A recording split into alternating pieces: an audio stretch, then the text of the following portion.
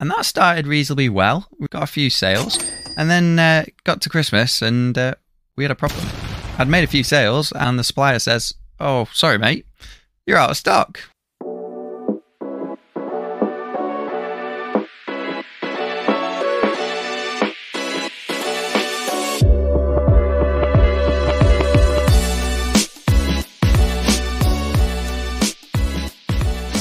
Hello and welcome. So today we're going to be talking about how I did £31,000 selling birdhouses of all things. Now, I actually did this as part of a wider e-commerce company, so I did a few more sales than that, but it was really surprising about how many actual birdhouses I sold. Very surprising. But hey, you know, the Pareto principle and all that. So the purpose of this video is to tell you a bit more of the story about how I actually started and how I came and eventually managed to sell all these birdhouses, and hopefully provide some insights for you if you're going to start your own e-commerce business on how you can make a few sales. So let's get started. So after finishing uni, I did what everyone does and became an accountant. But it wasn't all doom and gloom. Whilst I was training, I managed to start a business in the spare time. Now, I only really got dabbled. I didn't really know what I was doing at that point in time. Still don't. So it's a bit of a disappointing run. But hey, you know, onwards onto better things. So I actually started as a print on demand of t-shirts and sweatshirts and things like that. And I basically sold nothing because I knew nothing about marketing. But I gradually got a bit more info, got the ball rolling a bit, and I transitioned to doing events, music events, actually drum and bass. And those went, you know, surprisingly well. I did a couple of events. I managed to get around 150 people, something like that, to the events. And yeah, all my mates seem to want more, so it was a success. But I quickly realised events are hard work. So I decided, right, I'm going to stop that company and try and start a new one. And everything I did wrong, do it better this time. Since I was initially doing a direct-to-consumer brand, I thought, right, okay, well, if I go down a retail route, that means I've got loads of different options. And if I don't manage to make a few sales, I'll just, you know, get a different product in and hope that one works. What I did was I set up a very basic store on Shopify and I started drop shipping from AliExpress to customers in the UK, and initially started with basically one product, selling a lampshade. And that started reasonably well, got a few sales, and then got to Christmas and we had a problem. I'd made a few sales and the supplier says, "Oh, sorry mate, you're out of stock. We haven't got any. So at that point I thought, drop shipping might not be the best idea, and I went and bought some products in and stored them in my side bedroom.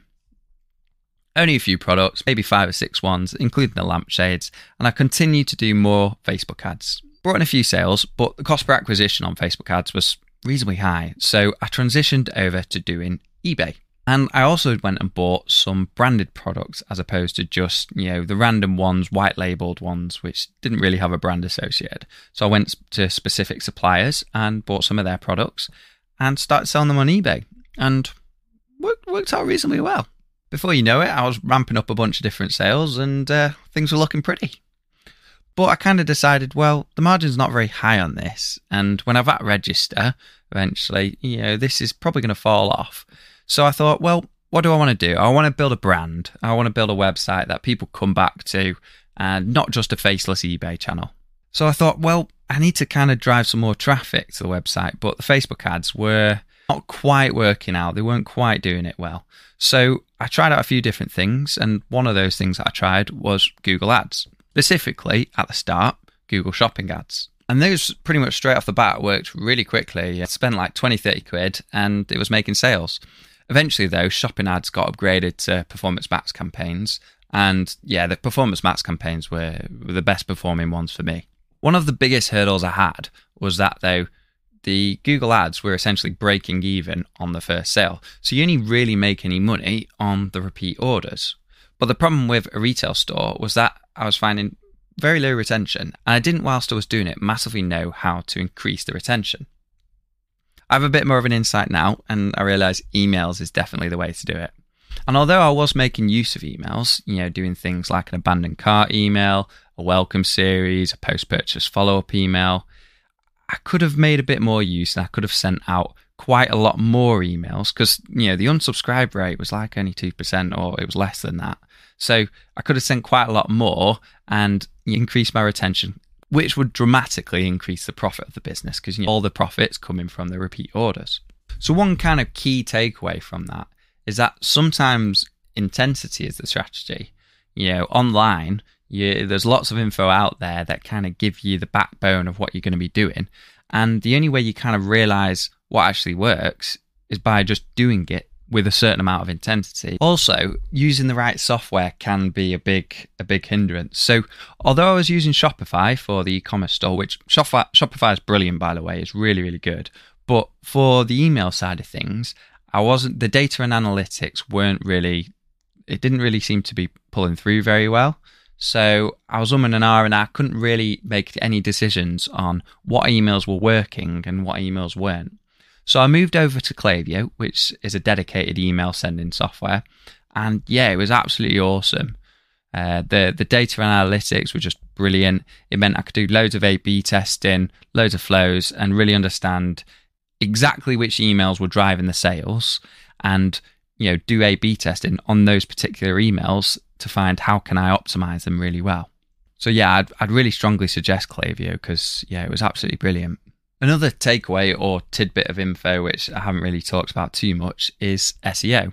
Now, I didn't really focus on SEO at all because it was pretty much all coming from paid ads and a few eBay sales. But yeah, SEO can be really, really strong. So for those that don't know, SEO is search engine optimization. And now when I first started, I kind of thought, well, what is that just changing how the website looks so that a search engine can read it properly? But no, the reality is SEO is quite a lot different to that and quite a lot more effective than I even realized.